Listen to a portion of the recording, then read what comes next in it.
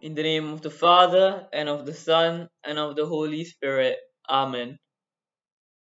Spirit of God, who filled the apostles and their successors with zeal to proclaim your kingdom here on earth, fill us also with zeal for the kingdom.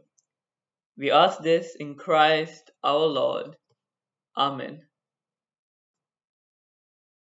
A reading from the Gospel according to John, chapter 20, verses 2 to 8. On the first day of the week, Mary of Magdala came running to Simon Peter and the other disciple, the one Jesus loved.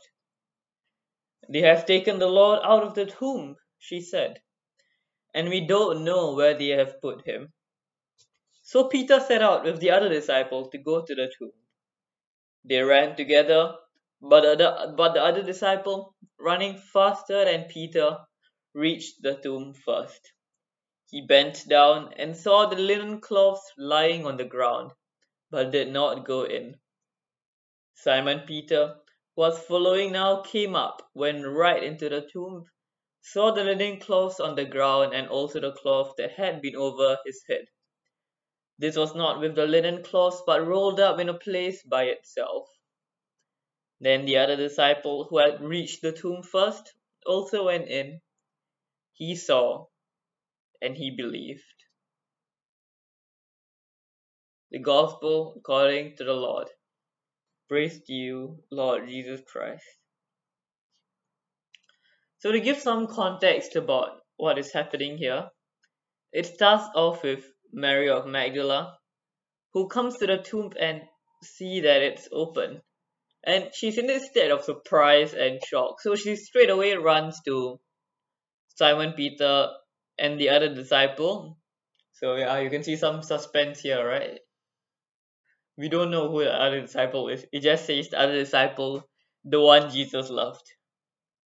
And she tells them about what she has seen, and the both of them are quite surprised. So the two of them also run, and what happens is that the other disciple runs faster than Peter and reaches the tomb first, but he doesn't go in. Peter then comes later, has the courage, and goes in.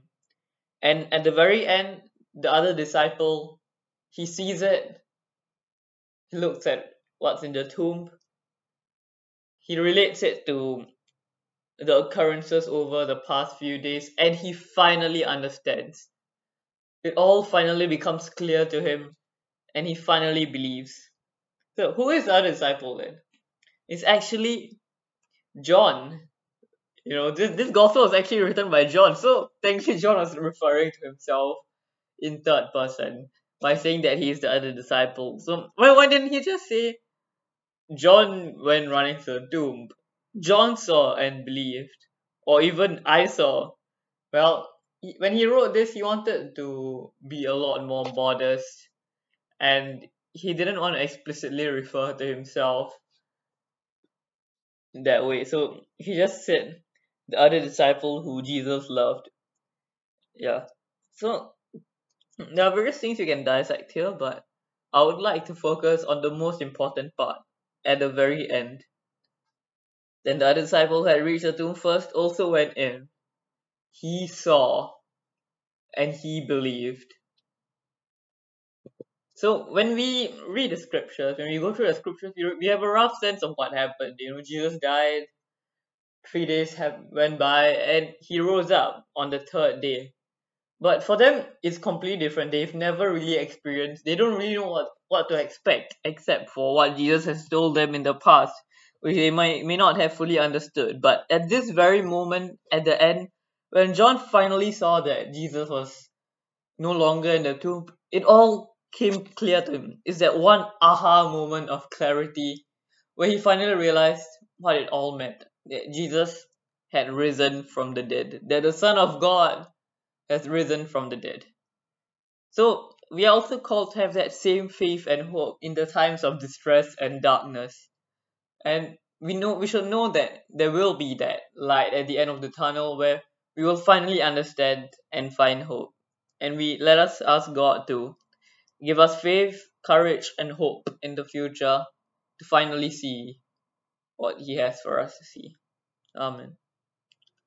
Our Father who art in heaven, hallowed be thy name. Thy kingdom come, thy will be done, on earth as it is in heaven.